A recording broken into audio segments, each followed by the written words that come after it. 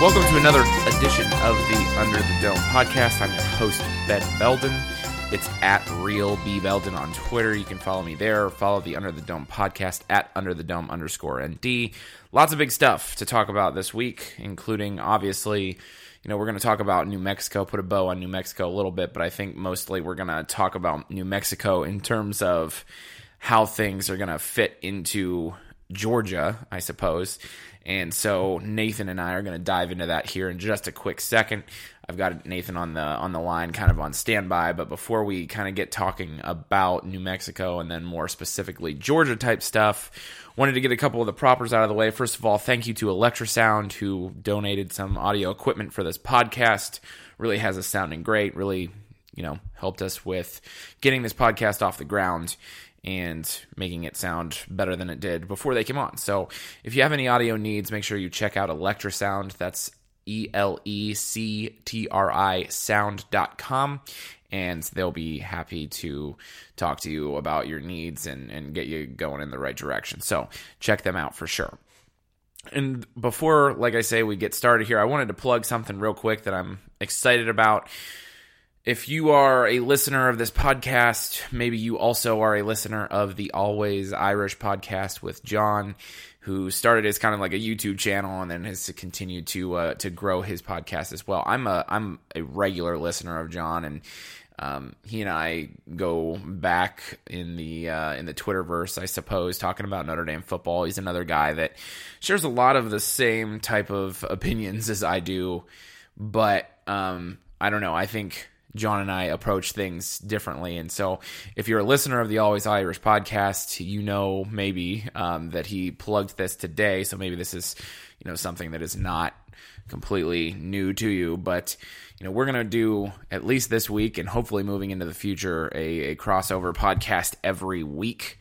And so I think, and as John put it today, and I thought he put it pretty well, I hope we disagree on some things, and then we can have a pretty good dialogue about Notre Dame football and, just the way we approach things as far as how we analyze, where the Notre Dame football program is at and where it's going and that type of thing. So if you're not a subscriber to the Always Irish podcast, make sure you do that.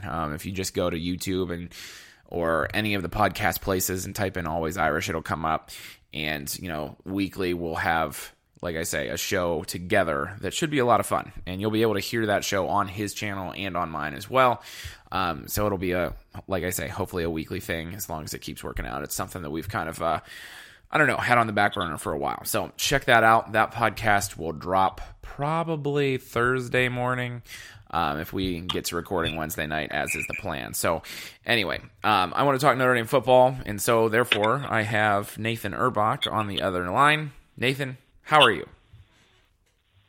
Doing good, Ben. I think I was just telling you before we hopped on here that I've yet to be able to watch a game live, and that's not going to change this week, so I'm pretty disappointed about that. But at the same time, very excited to get to Georgia. Not get to Georgia myself. I'm not going to the game, of course, but just to play them, and I'll probably be watching on a little bit of delay, so I'll have my phone off so you guys all don't text me and put it in the group chat and all that kind of stuff. But yeah, no, just excited to play. A really solid opponent that is a real big test for Notre Dame.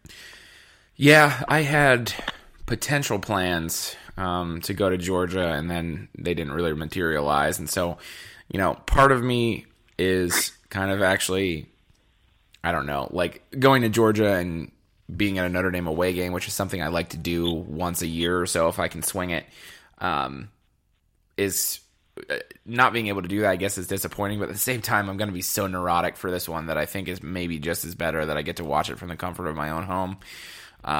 maybe you feel a little bit the same way about being able to watch it on tape delay, having maybe a little bit of an idea of what has happened. I don't know. I don't know how you feel about that, but I don't know. It's going to be, I think this is a huge game for Notre Dame. We're going to get in, we're going to dive into it right now, basically. So, should be, hopefully it's fun in some way, shape, or form, even if the result doesn't go our way. But, all right, so let's talk about Georgia a little bit. First of all, before we talk about anything that happened last week in the New Mexico game, how do you quantify or rank how important this Georgia is? Because I have my thoughts on this, but I'm anxious to kind of hear how you feel, how important you feel this particular game is in terms of importance, I suppose. Yeah, I mean, I don't know if I necessarily agree with this take per se, but I do think other people will, and that's why I'm going to say what I'm about to say, including maybe like the college football playoff and committee and like media outlets and stuff like that. There's been a lot of chatter whether or not Notre Dame deserves to be in the college football playoff again, whether or not they go 12-0 or 11-1. And I think that that's a really bad take because every team is so different. I mean, you lose about 25% of your roster every year. And I don't think you should punish past performance. So, but at the same time, I do think that last year's playoff performance, losing to Clemson might play a tad bit of a role, especially because they lost to Alabama, a few years prior to that, by a big amount, and, lost to Ohio State and some other teams, when it comes to the big bowl games. But, so I think it is important. I don't know if they necessarily have to win the game, to gain some respect, but going on the road against an SEC team that is considered playoff caliber, I guess you can say, it's got to be a good showing. And like I said, I mean, maybe it's a game like they played Georgia a couple years ago where they lose by 1, but that would mean something that it's on the road in a hostile environment. They're without some of their better players in Jafar Armstrong, and Michael Young, and obviously Cole Kmet will be back for the first time this season.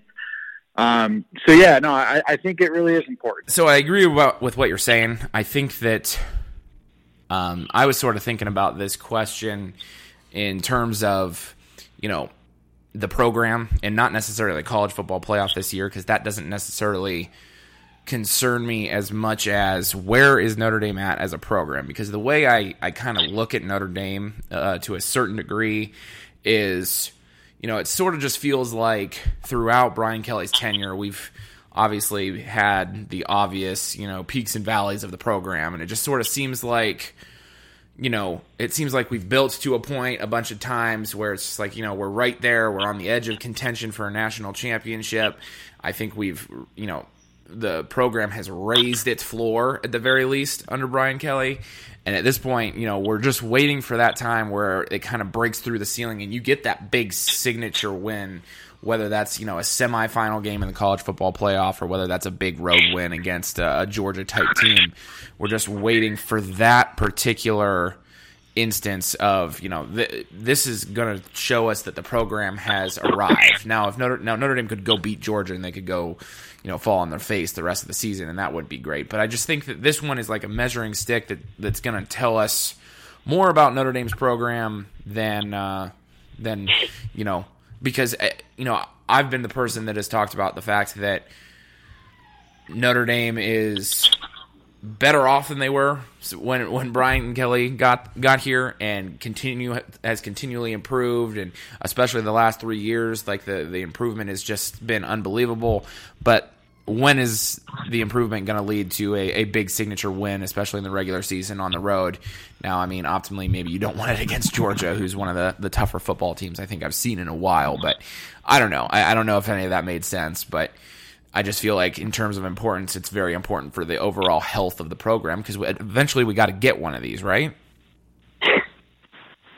Yeah, I mean, I think the big game thing is a little overblown from a regular season standpoint. I actually agree with you on that, but keep going. Yeah. I mean, they've beaten really, really good opponents at home and on the road under Brian Kelly during the regular season. I mean, obviously, like Oklahoma comes to mind. Back in 2012 or whatever it was. I know probably people disagree, but Michigan comes to mind. A couple different times. So on and so forth. Without getting into too much detail, it's really been the bowl game and national championship game and college football playoff game last year that have been issues.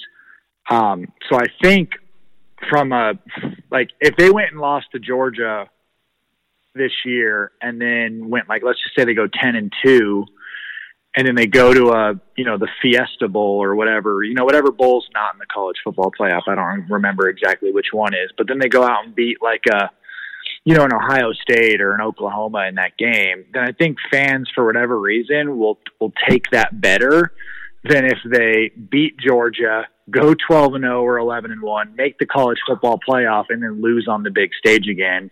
And to a certain extent, I don't know if I agree with that line of thinking. But I will say eventually they do need to win that big game at the end of the season, whether it means they win the national championship or whether it means they simply get to the national championship by winning a playoff game, and then losing or whatever. It does need to be done eventually for them to get the respect, I think.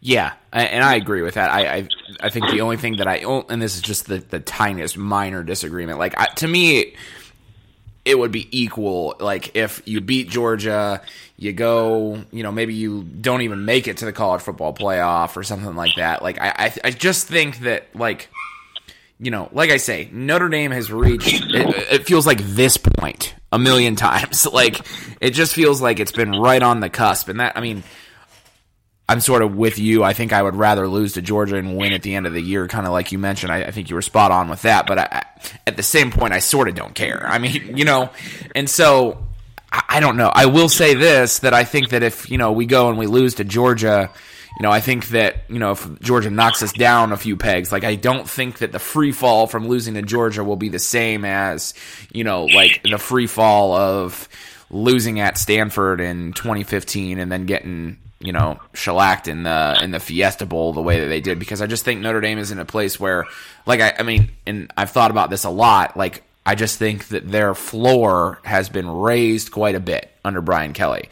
I don't think we're going back to really 8-4 or 7-5. I'm going to knock on wood as I say that, but I just don't see that happening. I think, Notre Dame at the very least now is a perennial 9-10 win type of team. And that's a good thing. But it just at some point, I just need to feel good about, I think about, the Florida State game of 2014, I think it was. The game at Clemson with that would have been 2015. So, I just feel like at some point we got to get a big one like this. Maybe it'll be Michigan later in the year, although I don't think Michigan's that great. It's not going to be Stanford because Stanford's looked awful. So I just feel like at some point there needs to be that win, I suppose. Yeah, no, 100% agree. Like you said, they've been really close. They've been really close with the Florida State and Clemson games, to name a few. And then obviously the Georgia game at home a few years ago. All those games were very winnable when you go back and watch it. But they didn't win them. So this would be the best win the program's had under Brian Kelly, to a certain extent. Maybe Oklahoma in 2012, but I think most people would agree this would probably be their most signature win in the Kelly era, if it does happen.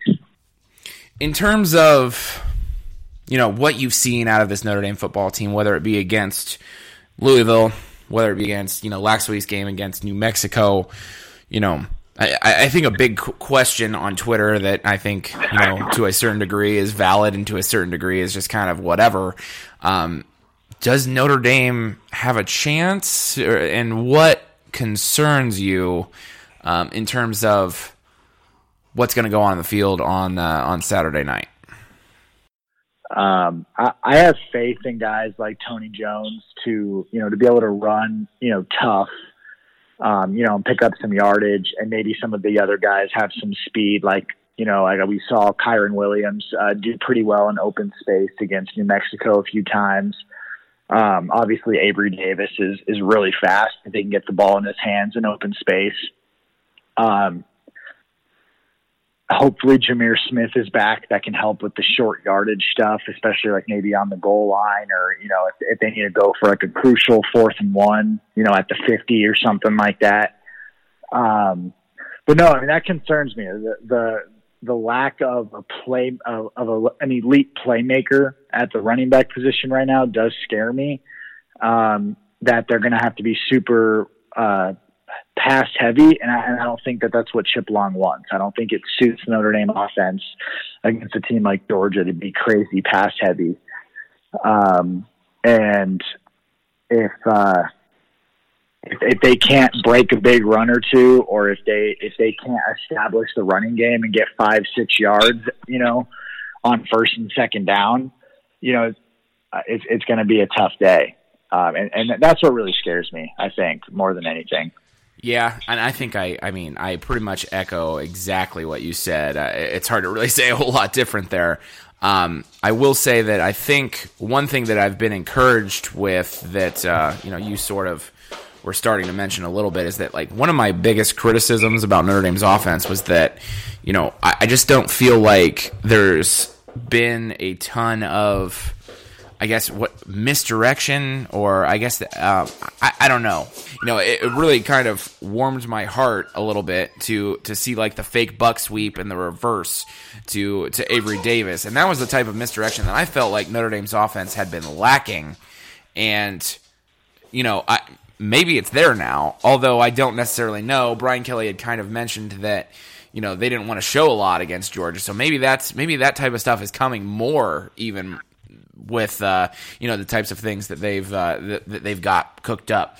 I always don't know, like, did Brian Kelly say that they didn't want to show a lot because he's just playing some sort of a mental game? I don't really know what the answer is. I hope there's more to it, because it just sort of seemed like against Louisville it was like straight ahead buck sweep type of stuff, and then Ian Book didn't look good. But I will say, and I'm going to talk about Ian Book specifically here in a second, but I just think that there's got to be, and I hope there is, not necessarily trick plays, but plays that are, that it feels like people run against Notre Dame all the time, that are going to get some chunk type yards. And like I say, that jet sweep type of stuff, that really was, I guess it's not a true jet sweep because it's technically a pass, but I think, you know what I'm talking about, and Notre Dame fans know what I'm talking about. It was encouraging to me in those respects. Yeah, I think the key to football, and college football specifically, is getting the ball to your playmakers.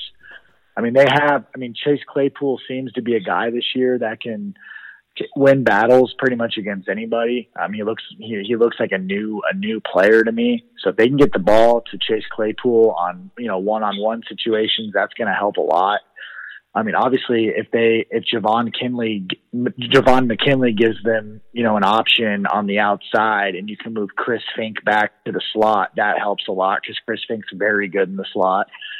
And then I think one thing that New Mexico gave us that, obviously Georgia's going to have to prepare for, is that they showed that they can get the ball to some guys with speed, and they can do something with it. Braden Lenzy, I don't know how many snaps he's going to see, but if he comes on the field, Georgia knows that he might run a fly route, and they might not be able to catch him because that's how fast he is. If Avery Davis is at running back, they know that if he gets around the edge, you might not be able to catch him. What was it, 23 miles per hour that he was clocked at? Yep. I don't care if you're New Mexico or you're Alabama. 23 miles an hour, not many people are catching that if he's able to get into open space. They've shown that, obviously Lawrence Keys and then with Cole Kmet coming back, that adds a dimension, with some height advantage. Maybe they have who knows, maybe they run something where they have McKinley, Claypool, Cole Kmet, and Tommy Tremble all on the field at the same time. and they just say, hey, go run 4 seam routes or, go run, 4 verticals or whatever. And, they just have a height advantage pretty much against anybody in that situation. So, I think there's some stuff that they've shown the first 2 weeks that, even without guys like Jafar Armstrong and Michael Young, in the lineup, that they're going to be able to, maybe exploit, and maybe they haven't shown anything yet, like you were saying. I'm sure there's stuff they haven't shown just because they shouldn't have to show that stuff against Louisville and New Mexico to beat them. Yeah, and to your point, I think that, Georgia might be sitting there kind of the same way, because New Mexico obviously watched, the tape of Notre Dame and Louisville, right? And Notre Dame, when they ran the ball against Louisville, they were running that sweep play with Tony Jones where it's like an outside zone buck sweep type of a thing, and then he plants, and then he gets up field, and he starts going north and south, and that's how Tony Jones racked up 100-some-odd yards against Louisville. Well, if you watch New Mexico had that play pretty well blown up because that was like the one play that Notre Dame ran really well against Louisville, and, they were shooting linebackers through that gap and, shooting linebackers through where, the guards were pulling and that type of thing.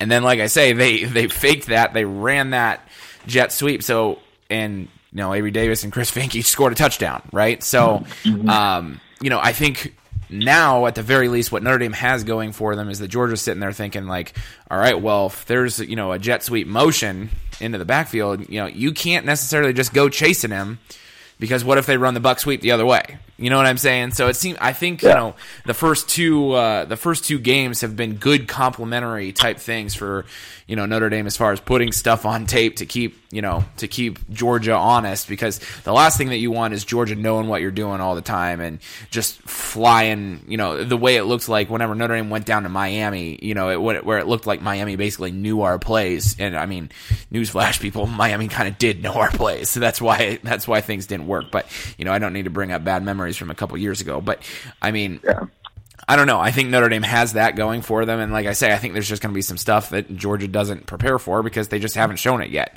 It does make me a little nervous, though, that I don't know if Notre Dame hasn't shown it. Like how well is it going to look in? How good is it going to look in a game? How well is it going to be effective? I suppose, but I don't know. I mean, there's no use in trying to talk about that because we don't know. But it's an interesting dynamic. Did you have any more that you wanted to add to that aspect? I was just going to say, I would argue that the threat of the big play or the threat of the run almost means more than actually being successful at doing those things.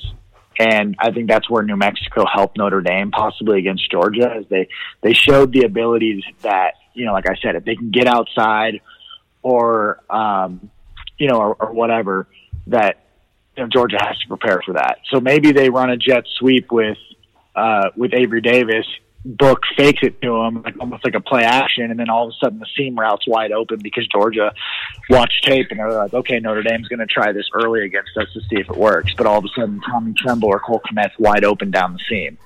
Right. It's just different things like that.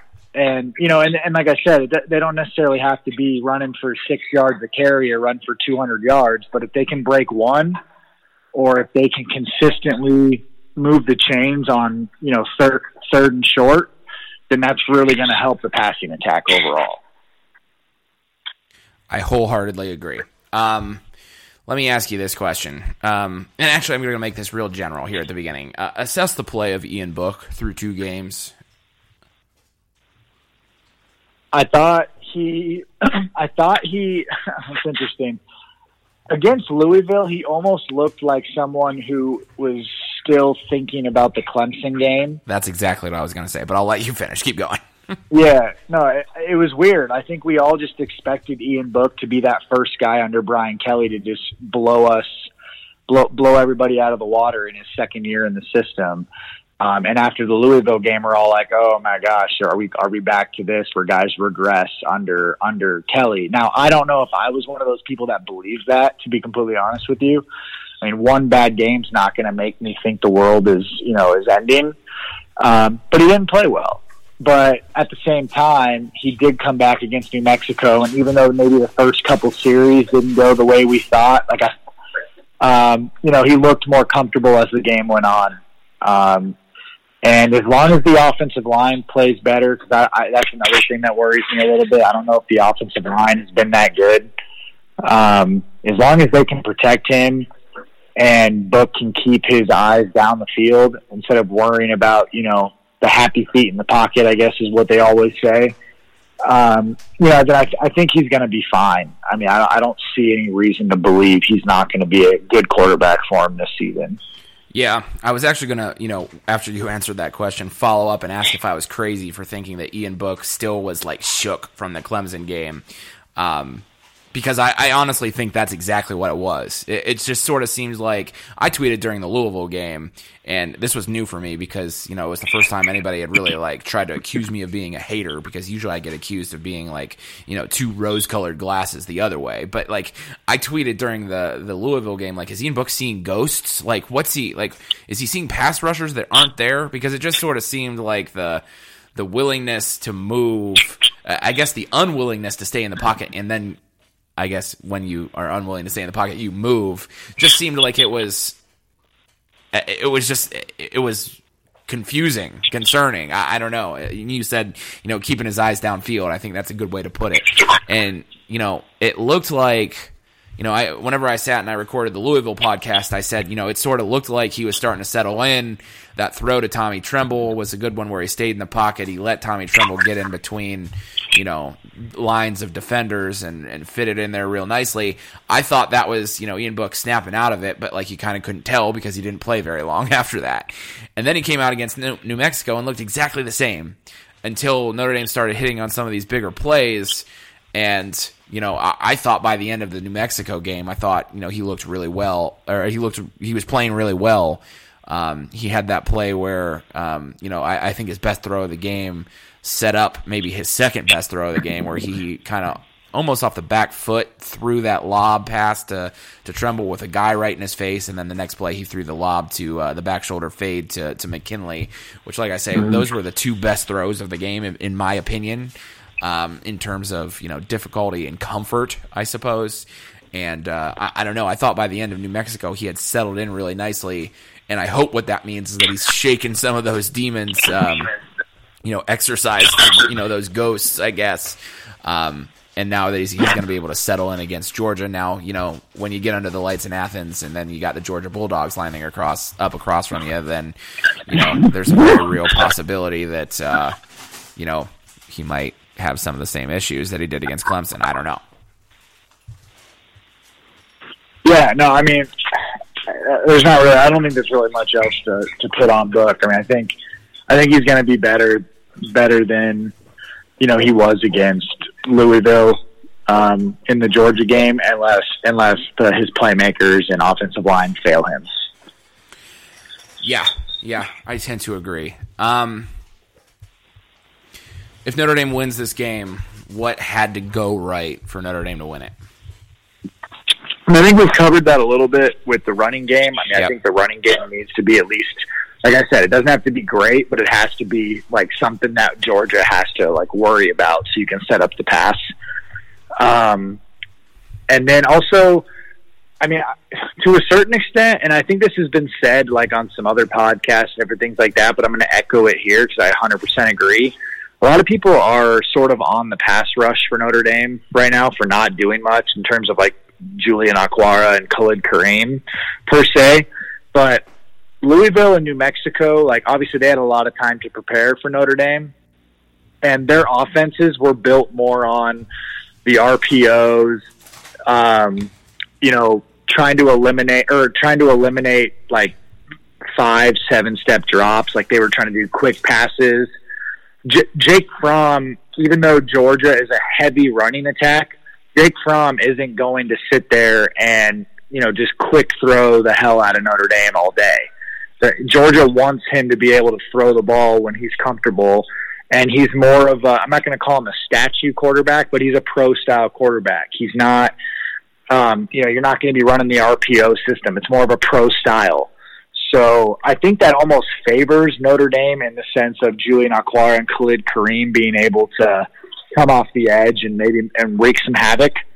But yeah, no, I think that's pretty much what I said. I think the pass rush is going to have to be strong, and the running game is going to have to give you enough, to keep the offense on the field and make the passing game go.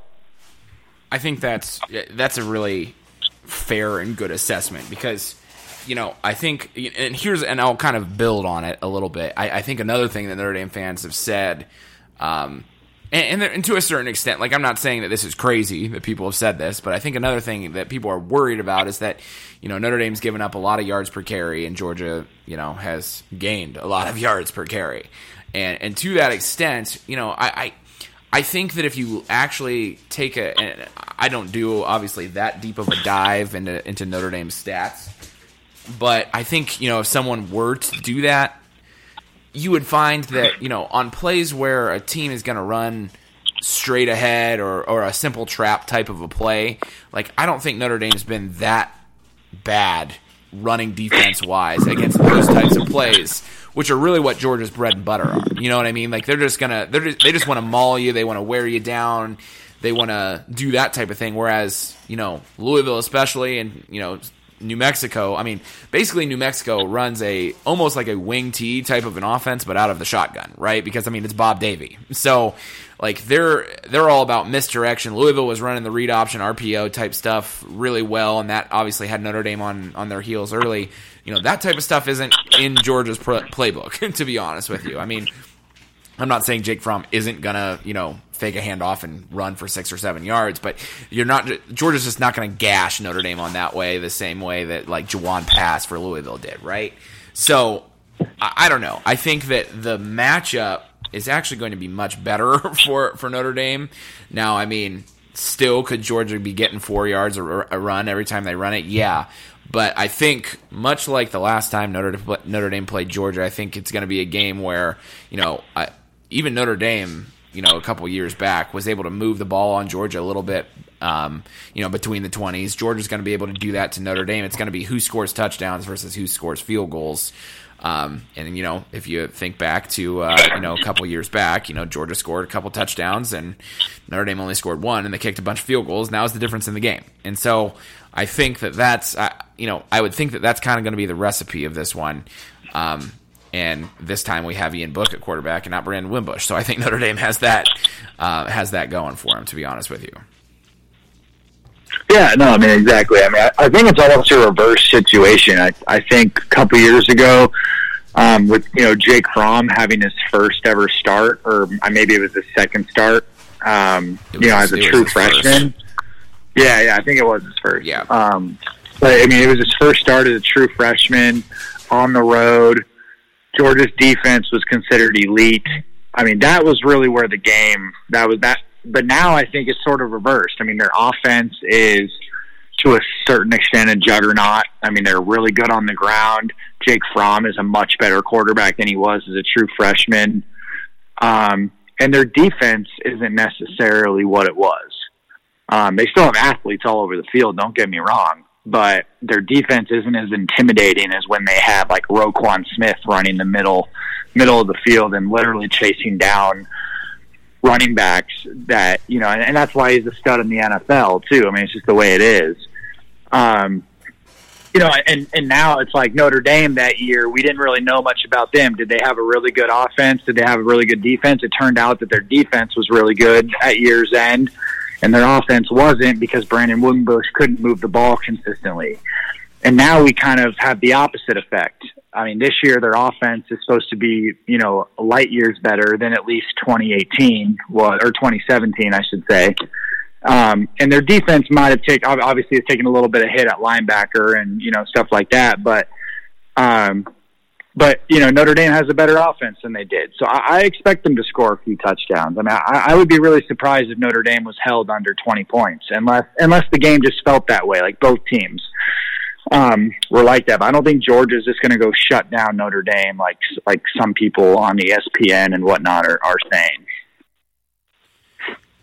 All right, so we've really kind of hit on everything that I wanted to hit on. Is there anything that I have left out that, you're sitting there thinking like, man, I really want to talk about that? No, not really. I think I was able to get most of my thoughts in just by kind of rambling on a little bit as well. Yeah. The bottom line, I guess, and I'll kind of say this as part of my closing, is that, like, I just, one thing that I've been trying to, that I think I've realized more in recent weeks is that, people look at how Notre Dame played against teams like Louisville and New Mexico and say, well, this is bad, and we don't have because this happened, we don't have a chance against Georgia. We were flat early, and this and that and everything else, and they try to kind of play like the transitive property type of a game. And the more I watch, and the more I try to like critically watch college football, like none of that transitive property stuff to me ever seems to be true. Like, I don't know. Like, I personally don't care that we didn't beat Louisville by 30. You know what I mean? I personally don't really care that we didn't score a touchdown in the first quarter against New Mexico, because college football in general, but especially college football with kids that, especially at Notre Dame, have to go to class. There's my dig. Especially college football, I just think that, like, it's such a week-to-week game that you can't necessarily, say, well, they played really good here and really bad there, and because of that, they're just going to lose this game. Like, I find that to be less and less true the more I really think about football and the more I watch football, I suppose. How many times do we see it? Like, you can use, like, Maryland and Syracuse and as a great example. Like, Maryland went and put up 63 on Syracuse, and then Maryland goes and they can only muster, like, 17 points or whatever it was against Temple. And then Clemson, who's a much better offense, much more talented than Maryland's, they kind of blew it open in the second half a little bit, but it was 17-6, and I thought it was a close 17-6 at halftime before Clemson took, control of that game. So, you can't just play the transitive property, I guess. That's why you play the games. And it just sort of seems like I see a lot of people that just say, because this happened, we're going to get the brakes beat off of us against Georgia. And I just don't feel that to be true. So, I don't know that I would, and I'm not even going to ask this question, but if I was asked to, like, give a prediction, which, I have been asked already, I've done a couple guest shows already this week to give a prediction, I think Notre Dame is going to win because I'm a Notre Dame guy. But, the real answer is, like, well, this is going to be a real tough test. If certain things go Notre Dame's way, they absolutely can win, and that's just kind of where I'm going to leave it as far as my quote-unquote prediction of this game. I think I've kind of touched on all of that thoroughly.